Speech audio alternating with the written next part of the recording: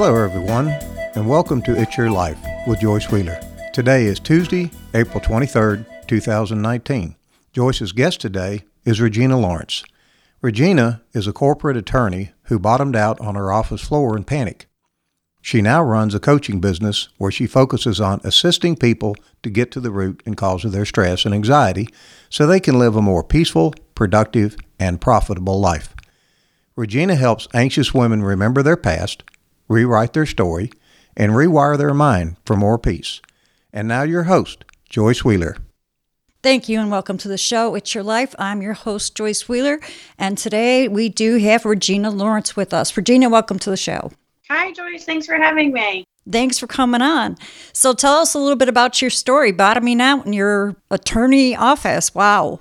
So I was an attorney for 7 years, and when I think back to it, I was always probably a pretty anxious and stressed person, but I used that as fuel to push myself through school, go to law school, work the crazy job, work the crazy hours. And after a couple years into my practice, I really started having a lot of stress and anxiety around my work and my job and everything. And my real low point was I was working on a case for a new client, and I just felt all of the physical side effects of stress. I started sweating. I started shaking. I was just felt it in my body. So I got out of my chair, went to my office door, closed the door, and just laid down on my office floor because I really didn't know what else to do. And I put in a meditation app on my phone, and I just laid there and cried. And I thought to myself in this moment, I can't live my life like this anymore.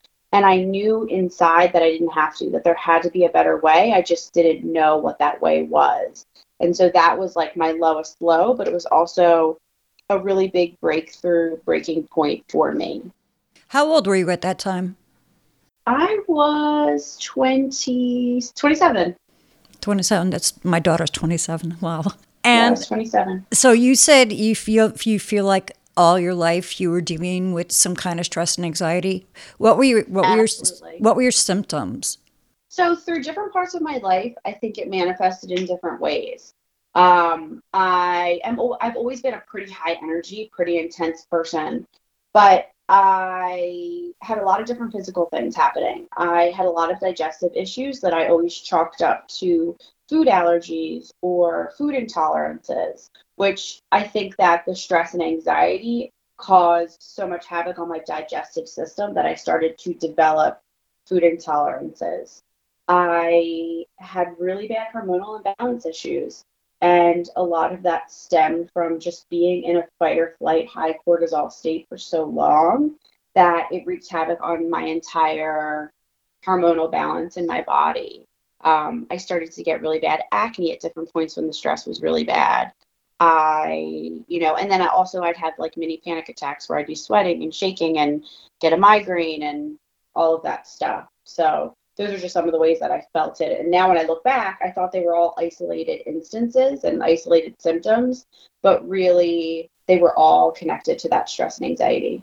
Right. Yeah. Everything you're describing does fall into that chronic state of stress that the body reacts to, like you said, being in that constant fight or flight. So yes. How long after you had this breakdown did you realize, how long did it take for you to realize that what you're experiencing was stress? It didn't take very long because at that point I decided that I needed to start to seek assistance. So at that point, pretty quickly after that point, I started working with a life and business coach. And he really helped me hone in on the stress and anxiety. And that was the starting point for me. But it really didn't take very long for me to start to figure it out. Within the year after that, I would say, is when I started to make the connections between all of the different imbalances in my body and how they related back to stress and anxiety. So you teach women how to remember, how to rewrite, and how to rewire. That's a little bit of a tongue twister saying all three of those together. So let's talk about that.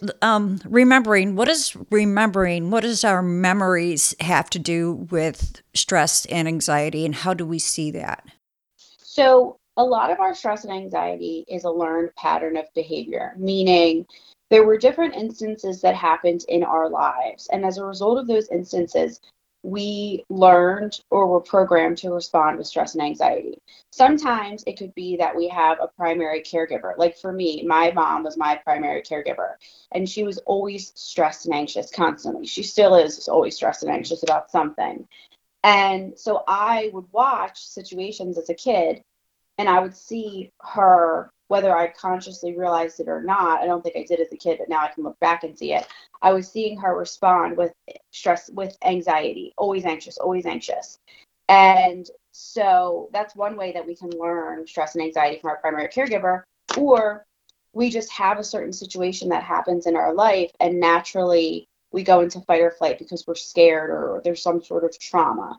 So the remember part is going back to our life experiences and seeing if we can find patterns and habits of behavior where we started to become conditioned to respond to certain situations with stressful situations with anxiety.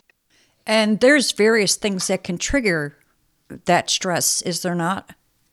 So many different things that can trigger that stress. Yeah. Like smells, like if there was a certain smell that was going on during the time of a situation and you smell it again, that could lead a person to become stressed or anxious, correct? Totally. Certain smells. You could have certain situations where you could be sitting at the dinner table and, your parents could have a horrible fight, and there could be certain foods that you might not even remember that fight happened, but for some reason you have an aversion to that food. Or like with the food intolerances, you could be eating something and something traumatic could happen, and the gut brain and the mind make a connection to the negative experience and that food that you're eating. And sometimes food intolerances can be born out of that too. That's crazy.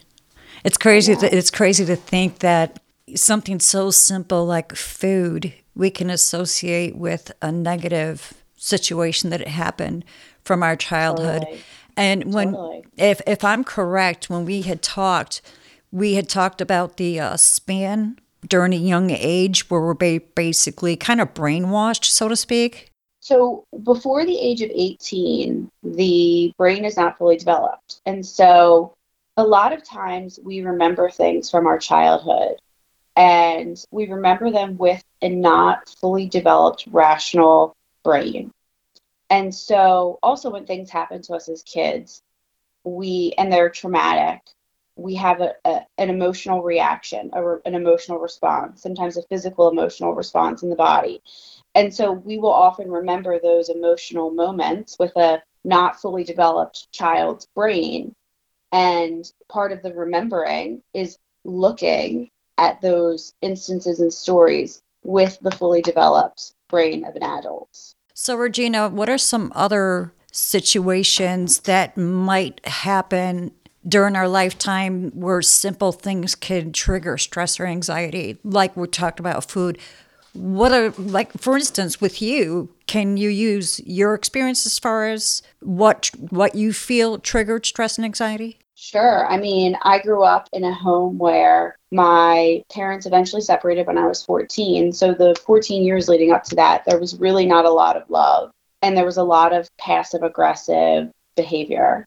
So thinking back to my childhood, because my parents were they never fought, but they were always on edge with each other, that and also in addition to that, I'm one of 9 children, and yeah, I'm number 8 of 9 kids, and quite a few of my siblings were addicts and drug and alcohol addicts. And so for me as a kid, I was always in this high state of stress and anxiety because I was always worried about everybody. So when I say I lived in constant stress and anxiety because I didn't want to be like the rest of them. I wanted to be the good child, the perfect child, the child that got it right. I was constantly worried, am I doing this right? Is this good enough? Am I gonna do well enough at this? And that kept me I truly think most of my childhood I was in this constant state of fight or flight. I can relate to that. You're bringing back a memory for me. My dad was always the type of person that he wanted us to be quiet. I grew up during the age where it was like children are to be seen and not heard. And he would work all week, and when he came home or on the weekends, he wanted to watch TV. He wanted peace and quiet. He didn't want anybody to say anything or make any kind of noise to disrupt him. So I was taught at a very young, or I learned at a very young age to kind of tiptoe around and not to say anything. Even my movements, I remember, I could see it in my head like it was yesterday, sitting on the couch in a certain position, and I wanted to change that position. And I remember moving very, very slowly so I wouldn't disturb him and he wouldn't get mad at me. But later on, in life, I would have leg pains all the time. And I couldn't figure out why my legs were always hurting. I wasn't like on a daily basis or even a weekly basis. It would just sometimes happen that certain parts of my legs would just be really sore. And I had actually talked to somebody who does something similar to what you're doing, and he associated with the pain in my legs with that time in my life. And when I was able to look at that and deal with that, the pain went away. I haven't had leg pain since. Wow. Yeah, it's so interesting. Like when you talk about the children are to be seen and not heard, like I see that constantly. And what you described, like the type of dad that you had, I see that so often. And then what it leads to is you feel like you can't express yourself. You feel like you can't. People that grew up like that often have trouble with communication. And I don't. but a lot of people do. They have trouble with communicating certain things, and they spent a lot of their childhood feeling, like you said, like that, like feeling on edge, feeling that fight or flight. Through your childhood, that if you do something so simple as move your legs, that you're going to, upset one of your primary caregivers. Right. And you had said something I was gonna make mention of it. Oh, that was one thing that my dad always would comment on about me. He always told me I had a big mouth and it was going to get me in trouble. Yeah. Because I didn't. But as an adult right now, there are times I do keep feelings and thoughts inside and I don't say anything. And so you were talking about that too, about when we talked about having to get these things out. So let's talk a little bit about that, Regina. Something that I'm very big on in my life and in my practice is the fact that, like, we as human beings, we feel an array of feelings and emotions. And we are living in a society and a time where people feel like they can't express those feelings and they can't express those emotions, or like they don't want to feel the feelings. They don't want to grieve the grief and feel the fear. And so we put it in a box and we put it on a shelf and we try to pretend it's not happening. But the problem is that it's still happening and it's trapped in our body. And unprocessed pain, unprocessed feelings and emotions, like they don't sit dormant in the body. They wreak havoc in the body. So we see that so many people, without expressing or processing those feelings, pains, emotions, I'm a true believer that it manifests in lots of ways in digestive disorders and disease and inflammation in the body. And that's one thing I see these days that really bothers me is I hear parents telling their children, stop crying, don't cry. I'm like, I never did that with my kids. It was like, if they want to cry, go ahead and cry. But if they were crying because they didn't get their way, I'd let them cry for a while. And after a time, I'd be like, you know what? This has gone on long enough.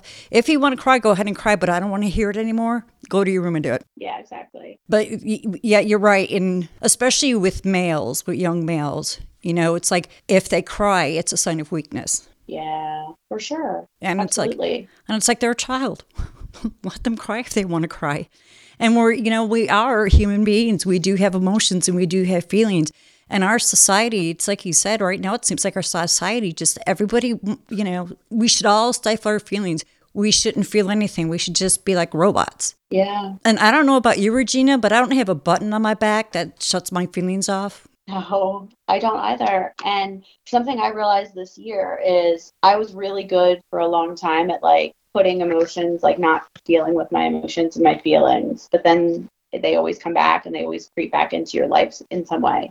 And so this past year, I've really given myself permission that I'm allowed to feel the feelings and feel the emotions, but I don't live in them, right? So if I'm feeling fear surrounding something in my business or in my life, I acknowledge it and I do some work and look at where in my life it's coming from. Where is the fear coming from? What's the source? So that I can understand it and then I can walk myself through it and then I can put it to bed. But I've really embraced feeling my feelings, crying when I have to cry, being joyful and just letting it flow. And because of that, I flow so much better and my energy is so much higher because of that practice. I think that we all need a good cry once in a while. Absolutely. Me too. Just to, get it all out and let it all go. And, afterwards, it's a very draining process. I know for me, it's just like I feel like all the energy has gone out of me. But at the same time, I also feel like something's been lifted off my shoulder. It's like all of a sudden bliss. It's like, oh, okay, I can breathe again now. Yes, same. I feel the same way. Yeah, I think that's one of the biggest things that people, and even myself for a long time, I felt that if I cried, it was a sign of weakness. So I can't cry. I just have to hold it in. And if I start to cry, I got to suck it up and forget it. And then I started, realizing, wait, I'm a human being. I'm a person. And I have feelings. Yeah. And I'm not going to go ahead and stifle them because society is telling me that, well, if you do this, then you're like that. It's just like, no. So then, Regina, let's talk about rewriting stuff. Let's go ahead and rewrite something. So one of the things, for example, I have done in my own life is, looking back to my childhood, remembering my childhood, one of the things I struggled with in my childhood was I felt like, I had a lot of resentment towards my mom because I felt like she wasn't a good enough mother. I felt like in my child brain that, all of the other moms did all of these different things. They showed love in a certain way that I wanted to receive love, and they mothered in a way that I wasn't mothered. And so for me, the rewriting of that and looking back at that was, first of all, I looked back at my mom and I looked back at the marriage she was in and I looked back at what her situation was. And then I looked back even deeper and I looked at where did she come from? What was her childhood like? What was her upbringing like? What kind of pain did she suffer with her whole life that she never really processed and dealt with herself? And so for me, I was able to take any resentment I had towards her and rewrite it with the understanding of who she was, where she came from, and the life that she was living when she was raising me during my most formative years.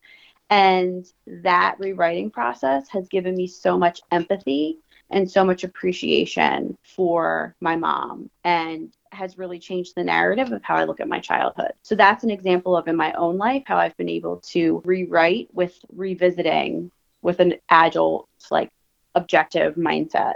I've done the exact same thing. My dad, again, we're going back to my dad. For a long time, I did not love him. Didn't even like him. Yeah. It wasn't until later in my life that I started looking at the good things that I had gotten from him. And then I was able to go ahead and love him. And like with you, my mom was similar to your mom as far as the stress and anxiety. She had chapters in her book that she never closed. She kept them open all her life and would rehash them and rehash them and rehash them. And she kind of taught me to go the other way. She taught me what I didn't want to do, how I didn't want to sit and think about things and dwell on things that I could not control. Because it did her no good. It wasn't going to do me any good. Right. And the thing that you were saying too, thinking about, okay, what did my mom deal with? What was her life like? Could that be why she is the way she is? But I also tend to do that with people.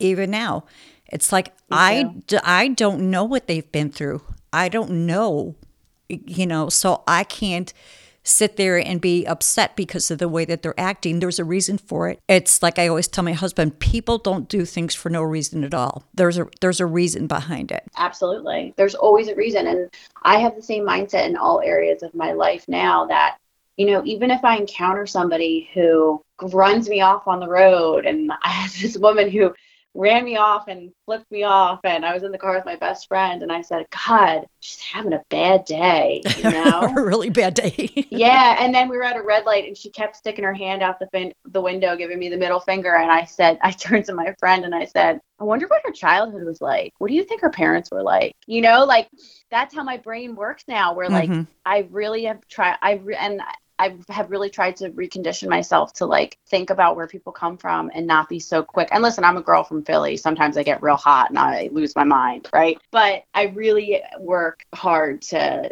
always have that mindset. Yeah, and it's not always easy. I will admit that it's not always easy. But that's one thing I do with like drivers. We're out in a very rural area. And I'll get somebody in front of me who's not doing the speed limit. They're going really slow. And I get a little agitated. And then I think, wait, you know what? This could be an elderly person. And this is their only mode of transportation. And, they're not so sure of themselves at this point in time in their lives. So maybe that's why. Maybe they're lost. Maybe they're a new driver. So I start thinking about why would this person be doing this? Why would they be going so slow? And the same thing with other instances like you with this woman flipping you off. It's like, what happened to her to make her so aggressive towards other people? Yeah. Why are you so angry? Right? Yeah. Exactly. Regina, we're talking about, we talked about remembering, talked about rewriting. How about rewiring? Yes. So a lot of rewiring comes down to the thoughts that we think and the words that we say. Every single word that we say and we think has a profound effect on how we look at life. So, for example, when I'm dealing with stress and anxiety with my clients will come to me and say, Regina, I am so stressed, I am so anxious, and I don't know what to do. And I always start them off with saying, the first thing that we're going to do is change the way that you're identifying yourself. When you say, I am X or I am Y, the I am statement is you taking on that as an identity. So the very first thing that you do when you start to rewire the brain is you really start to change the way you talk to yourself, the way you talk about yourself, and the way you talk about yourself to other people. So for me, when I was going on my journey and I was trying to not be so stressed and anxious, I stopped saying I am stressed and I am anxious. And I still to this day, even if I have a moment where I'm feeling anxiety or I'm feeling stress, I'll never say I am stressed and I am anxious, because you're taking on and personifying those feelings. So it starts in how we talk and the words that we use and the thoughts that we think. Right. And that's where the reprogramming starts to happen. So instead of saying you're stressed or you're anxious, do you not say anything at all, or are you choosing different words? So I actually choose whatever it is that I'm seeking. So when I was suffering from a lot of stress and anxiety, all I wanted was to be peaceful. So I started saying, I am peaceful. I am calm. I am peaceful in the body that I live in. And so for me, affirmations and mantras are a really big thing. And they've been really powerful in changing my life and changing the way that my clients look at their lives. And so every morning I would wake up, and in my meditation and my visualization, I would think about where in my life I was struggling and where I was having lack at in my life. And I would create and write affirmations surrounding what I wanted. So I am peaceful was a big thing that I would say constantly in my life. How long did it take for you to be able to feel the positive effects of this type of routine? I would say within a month of really consistently following this and following the morning routines that I created for myself and the evening routines and the mantras and the affirmations. I would say within a month, I really started to feel a lot of difference in my mind and in my body. How important is it for one to actually focus on this daily basis in their life, to that anytime that dragon rears its ugly head, for you to have to go, okay, I'm not accepting this feeling? You have to do it constantly and consistently, or you will never change. It's just like a habit of going to the gym or changing the way that you eat, or any new habit that you're forming. The more you do it, the more consistent you are with it, the easier it gets, and the more change will come. So if you're not going to commit to doing it and you're going to do it half-heartedly, then it's not going to work. You have to commit to it and do it constantly and daily. And how important is that to believe that and to feel that? Because I know for me, with what we're talking about, I have no problem thinking those thoughts. It's a problem with feeling it, to actually genuinely feel it. And that's where my problem comes in. So how important is it to be able to feel that? I think initially when you start this journey, at least for myself, I didn't feel it, but I believed that if I consistently committed to changing the way I talked and the way that I thought, that I would eventually feel it. For me, I was seeking peace. And so not only was I daily committing to speaking peace into my life, but I was also starting to include actions and activities in my life that created more peace. And I started to remove things from my life that disrupted my peace. So, for me, journaling, meditation, and visualization were really big things that helped to bring me a lot of peace. Consistently working out and expelling energy helped raise the vibration and helped me feel more peaceful. Not spending time with people who would bring out anxiety or stress in my life helped that as well. So I really sat down and looked at all the different things and all the different times and situations where I would feel anxious or feel stressed. And then I started to tackle them one by one over a period of time. We'll be right back with Joyce Wheeler and It's Your Life.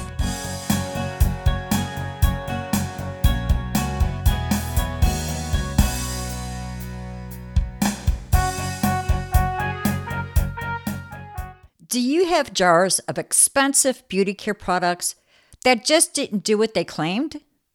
Many women are just like you, spending big bucks on products that do not give results. At Heavenly Bodies, their products do what they say. Why? Because they use only certified organic plant-based ingredients, which have been used by women for thousands of years. Heavenly Bodies believes every woman deserves to have quality skincare products at affordable prices that work. To purchase your Heavenly Bodies products, visit their website at hborganicskincare.com.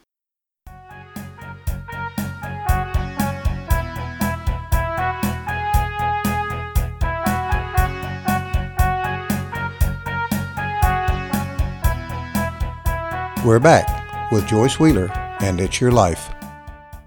I have an interesting question for you, Regina. What does somebody do when, let's say, they are in a marriage, a relationship, and they're being really stressed out by their spouse or being verbally attacked by their spouse in a negative way, or even children in their, like we were in our teens, in our late teens, in our early 20s that are still living at home, and we're dealing with this. How do you get away from that? How do you remove these people from your life that you obviously have a connection to and love? How do we deal with that? I think first, looking at the spouse, I think the question is, why is your spouse causing you stress and anxiety? I would ask that person, what about that relationship and about this connection causes you stress and anxiety? Then you have to pinpoint what it is. Is it the way that your spouse talks to you? Is it the interactions that you have with one another? Is it, whatever the pointed thing is, figure it out and get to the heart of it. Then I would ask myself, if I was married and I was feeling stress and anxiety in a situation with my spouse, I would then say, why is this particular activity or action of my significant other producing anxiety in my body? Because people don't cause us stress and anxiety, right? That's our response. People don't do anything to us. We're responsible for every feeling we have inside of our body. So I would then look inward and say, why is this happening? Sometimes we feel stress and anxiety, not necessarily because of what the other person is doing, but because it's just they're triggering something inside of us.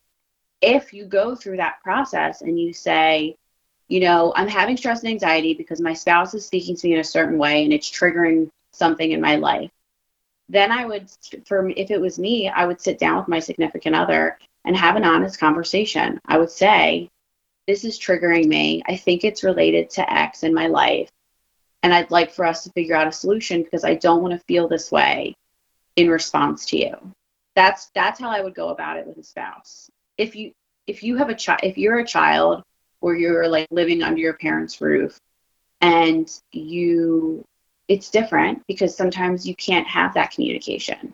Like in theory, a spouse is supposed to be like your partner and your person, right? But when you're a child or a teenager and you're living in a home that causes great stress and anxiety, a lot of times we maybe don't have the freedom as teenagers and children to communicate with our parents. Like a lot of parents don't want to communicate with their children like adults. So I think if this was a teenager hearing this, it's the same process, sort of. It's saying what situations in my family and in my life and in my surroundings are causing me a lot of stress and anxiety. Why are they causing me stress and anxiety?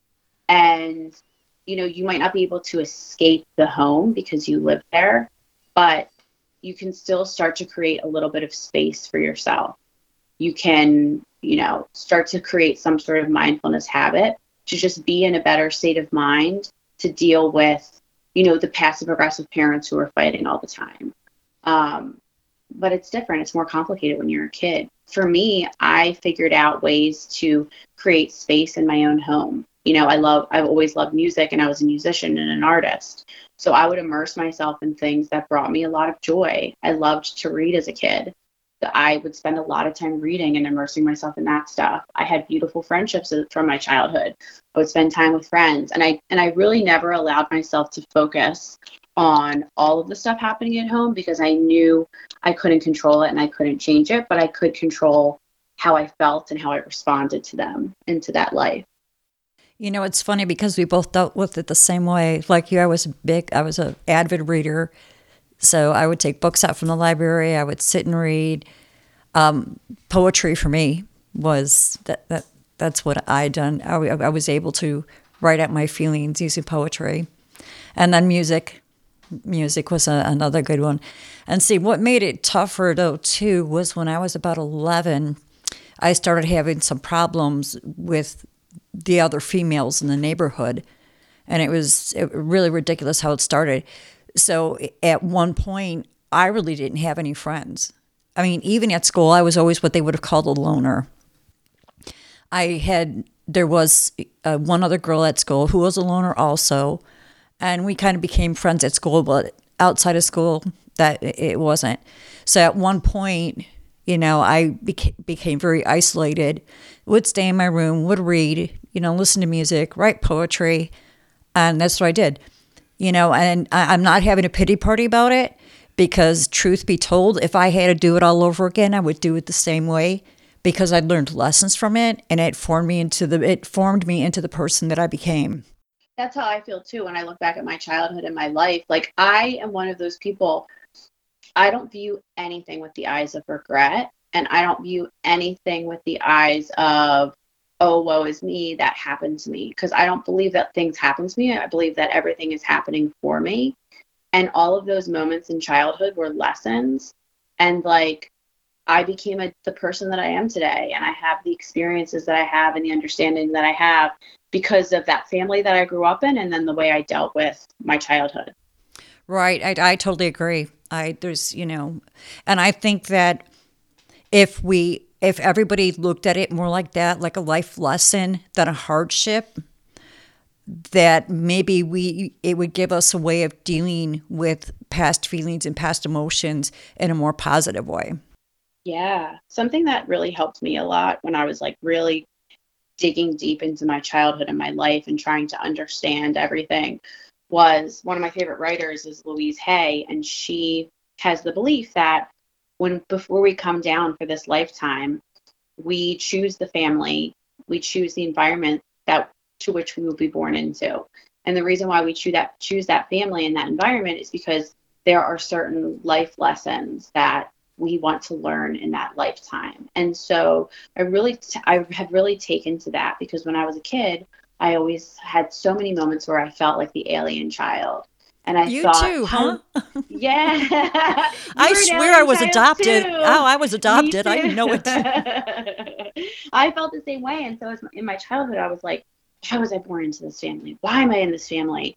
And once I really started to read Louise Hay and started to think about that concept, it gave me so much more appreciation for my childhood, because I was like, I chose this family and I chose this childhood. Why did I choose them? Why did I choose this life? And for me, I chose it because I had to learn these lessons so that I can serve the community that I now serve. If I didn't have the stress and the anxiety and the grow up around addiction like I did, I wouldn't have the understanding to really be able to serve my community the way I can now. And so that's been a way for me to, again, accept and say that everything is happening for me, not to me. And my childhood happened for me to give me the experience so that I can serve. Right. And the thing is, too, is that I look at all the negative experiences, too, as also for a way for me to possibly help others who might be having that same negative experience. Absolutely. With our podcast, we got into it because my husband suffered from mercury poisoning from the fillings in his teeth, so he didn't work for 6 months. And it was just like we changed our lifestyle because of it, because of the information we found out. And we started the podcast because we want to give other people hope and let other people know that there are ways of dealing with things naturally. And with that, Regina, one of my favorite topics that I'd like to talk to you about, because you had briefly mentioned it, was the natural vibrational frequency of the body.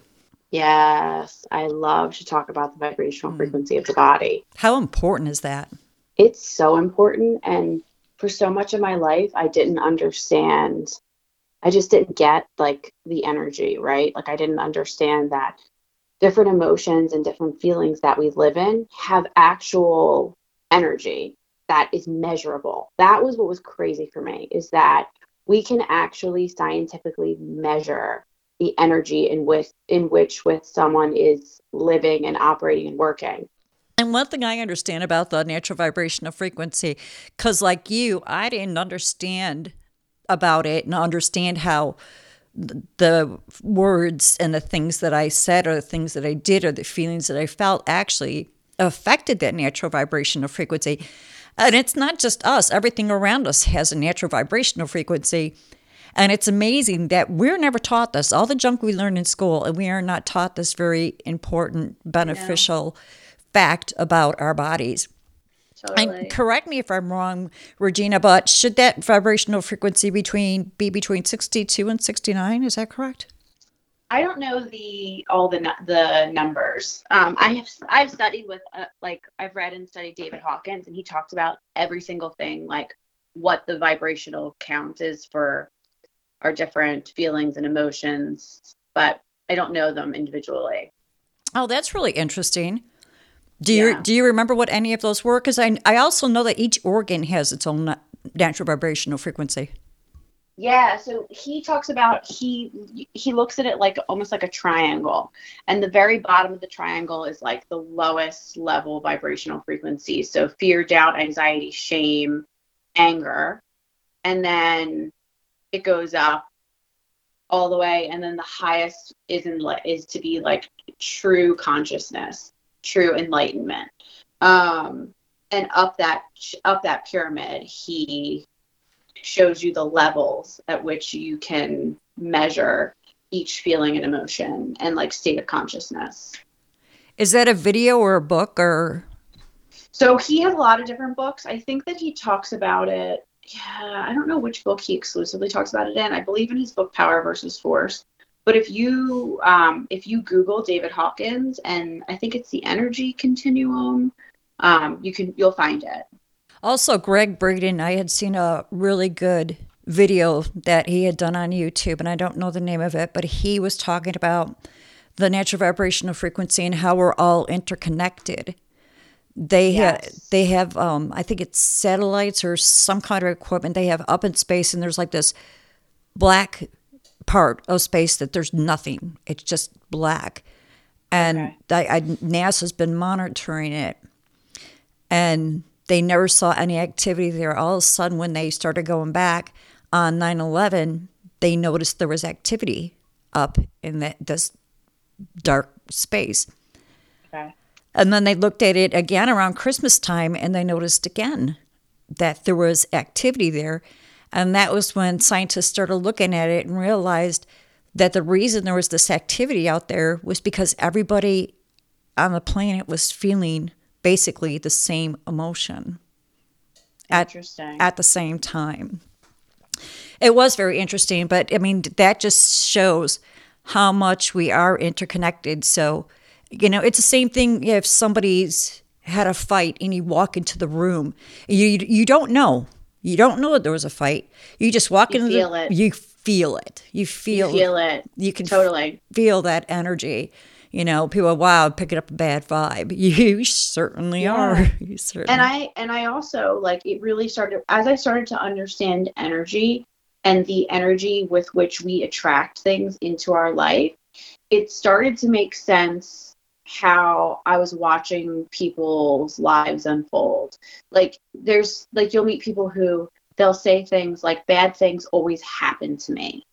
And they live in this lower energetic state where they're constantly attracting low vibrational things to happen to them. And they also, like I talked about earlier, the I am, like the state in which we live in, they perpetually live in a state where I am in a state where bad things always happen to me. They're constantly attracting. I am so unlucky. Yes. And so, of course they are. They live in that state of being. It's also deeper than that. It's, like I talk about the thoughts that we think and the words that we say become our reality.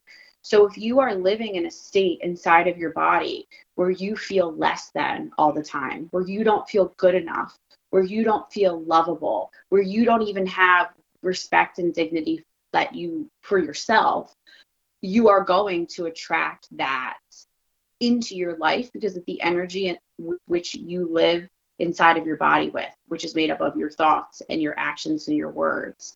I would have, I think back through my life, I've had girlfriends who in dating have had really terrible dating experiences, and they just attract these terrible men into their lives.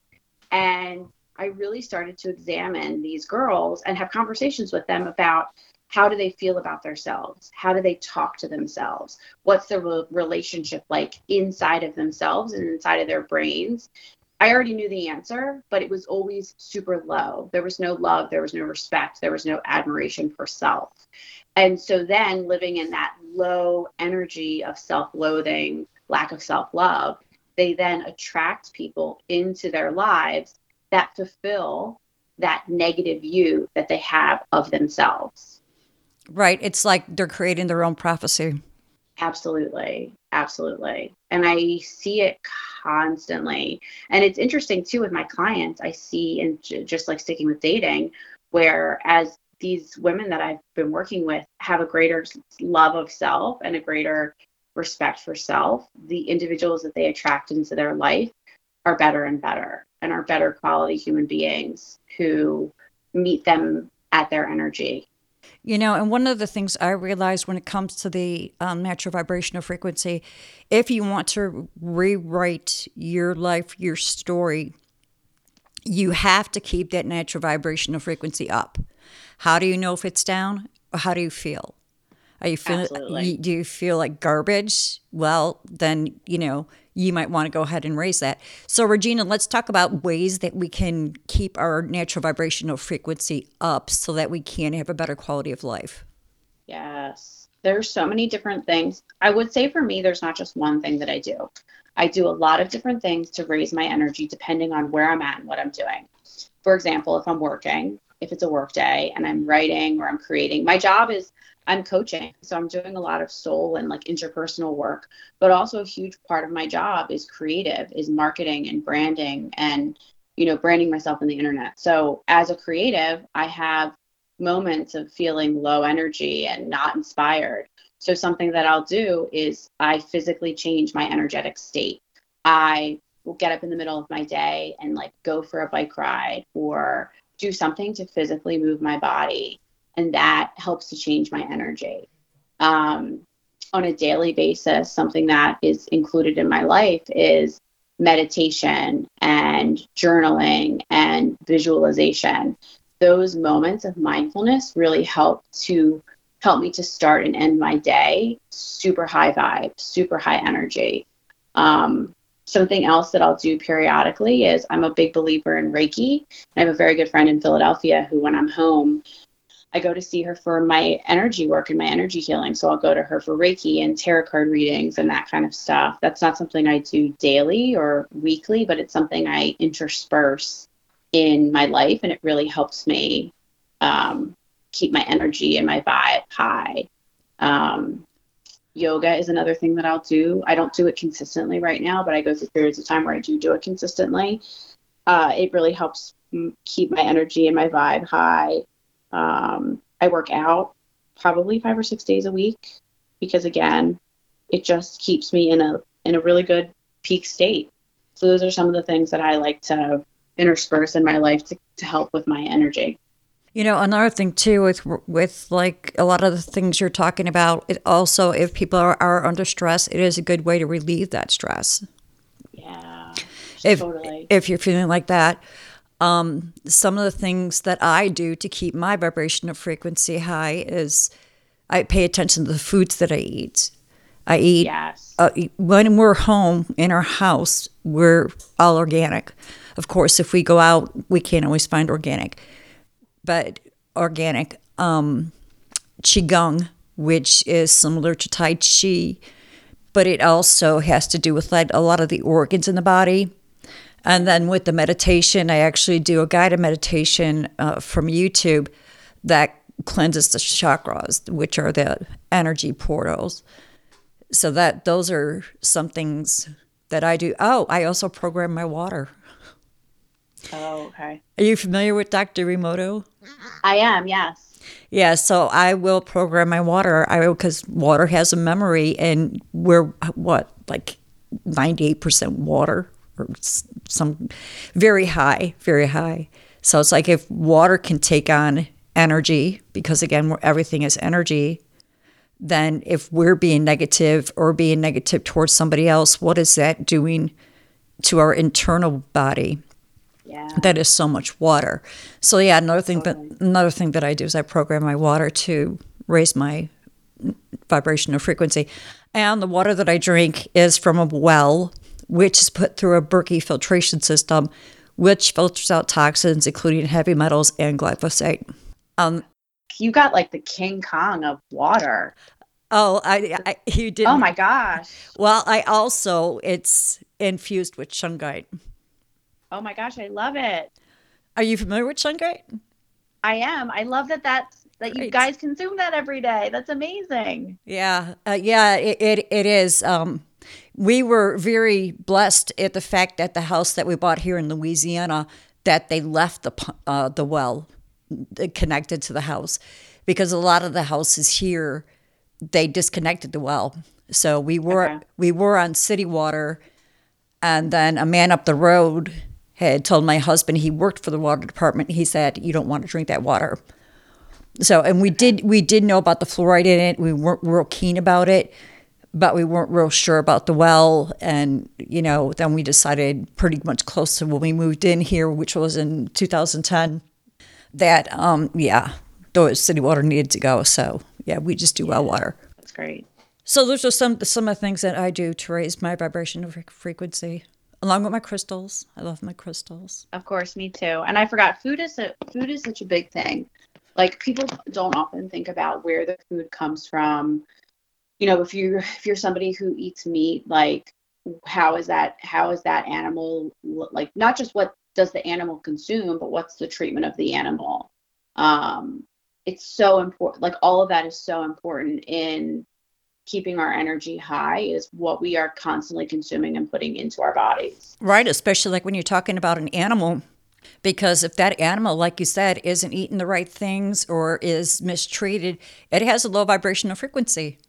Yeah, totally. So that's going to bring ours down, Yeah. Not only that, but when an animal is slaughtered under stress, they're releasing hormones just like people do. Yep. And it goes into the meat, and you cannot cook it out. And absolutely. Once again, you're ingesting that, and you're bringing down your vibrational frequency. Yeah.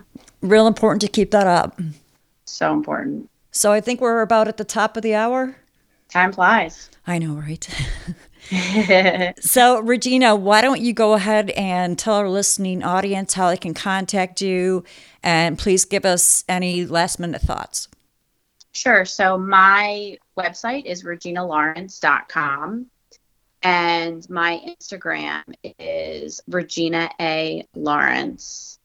And then on Facebook, I'm Regina Angelica Lawrence. And I will include those links in the description so that the listening audience can go ahead and check that out there. So is there any last thoughts that you want to leave us with? I mean, something that I always think about, especially when people are dealing with stress and anxiety in their life, is that we think that we're stuck or that we have to be that way forever, and we don't. The brain is so powerful and so durable and able to change. And with the right training and the right, guidance, we're able to reprogram the way that we think, the way that we live, and truly live a more peaceful, happy life. Yeah, a better quality of life naturally. Absolutely. The way that we were meant to be. Absolutely, yeah. All right, Regina, it has been really awesome talking to you. Thank you so much for being on the show. You too. Thanks for having me. Okay, you've been listening to It's Your Life. I've been your host, Joyce Wheeler, and Regina Lawrence has been my guest. Please remember to go ahead, give me a thumbs up, subscribe, and enjoy the rest of your day. You have been listening to It's Your Life with Joyce Wheeler, a production of Natural Bliss Podcast.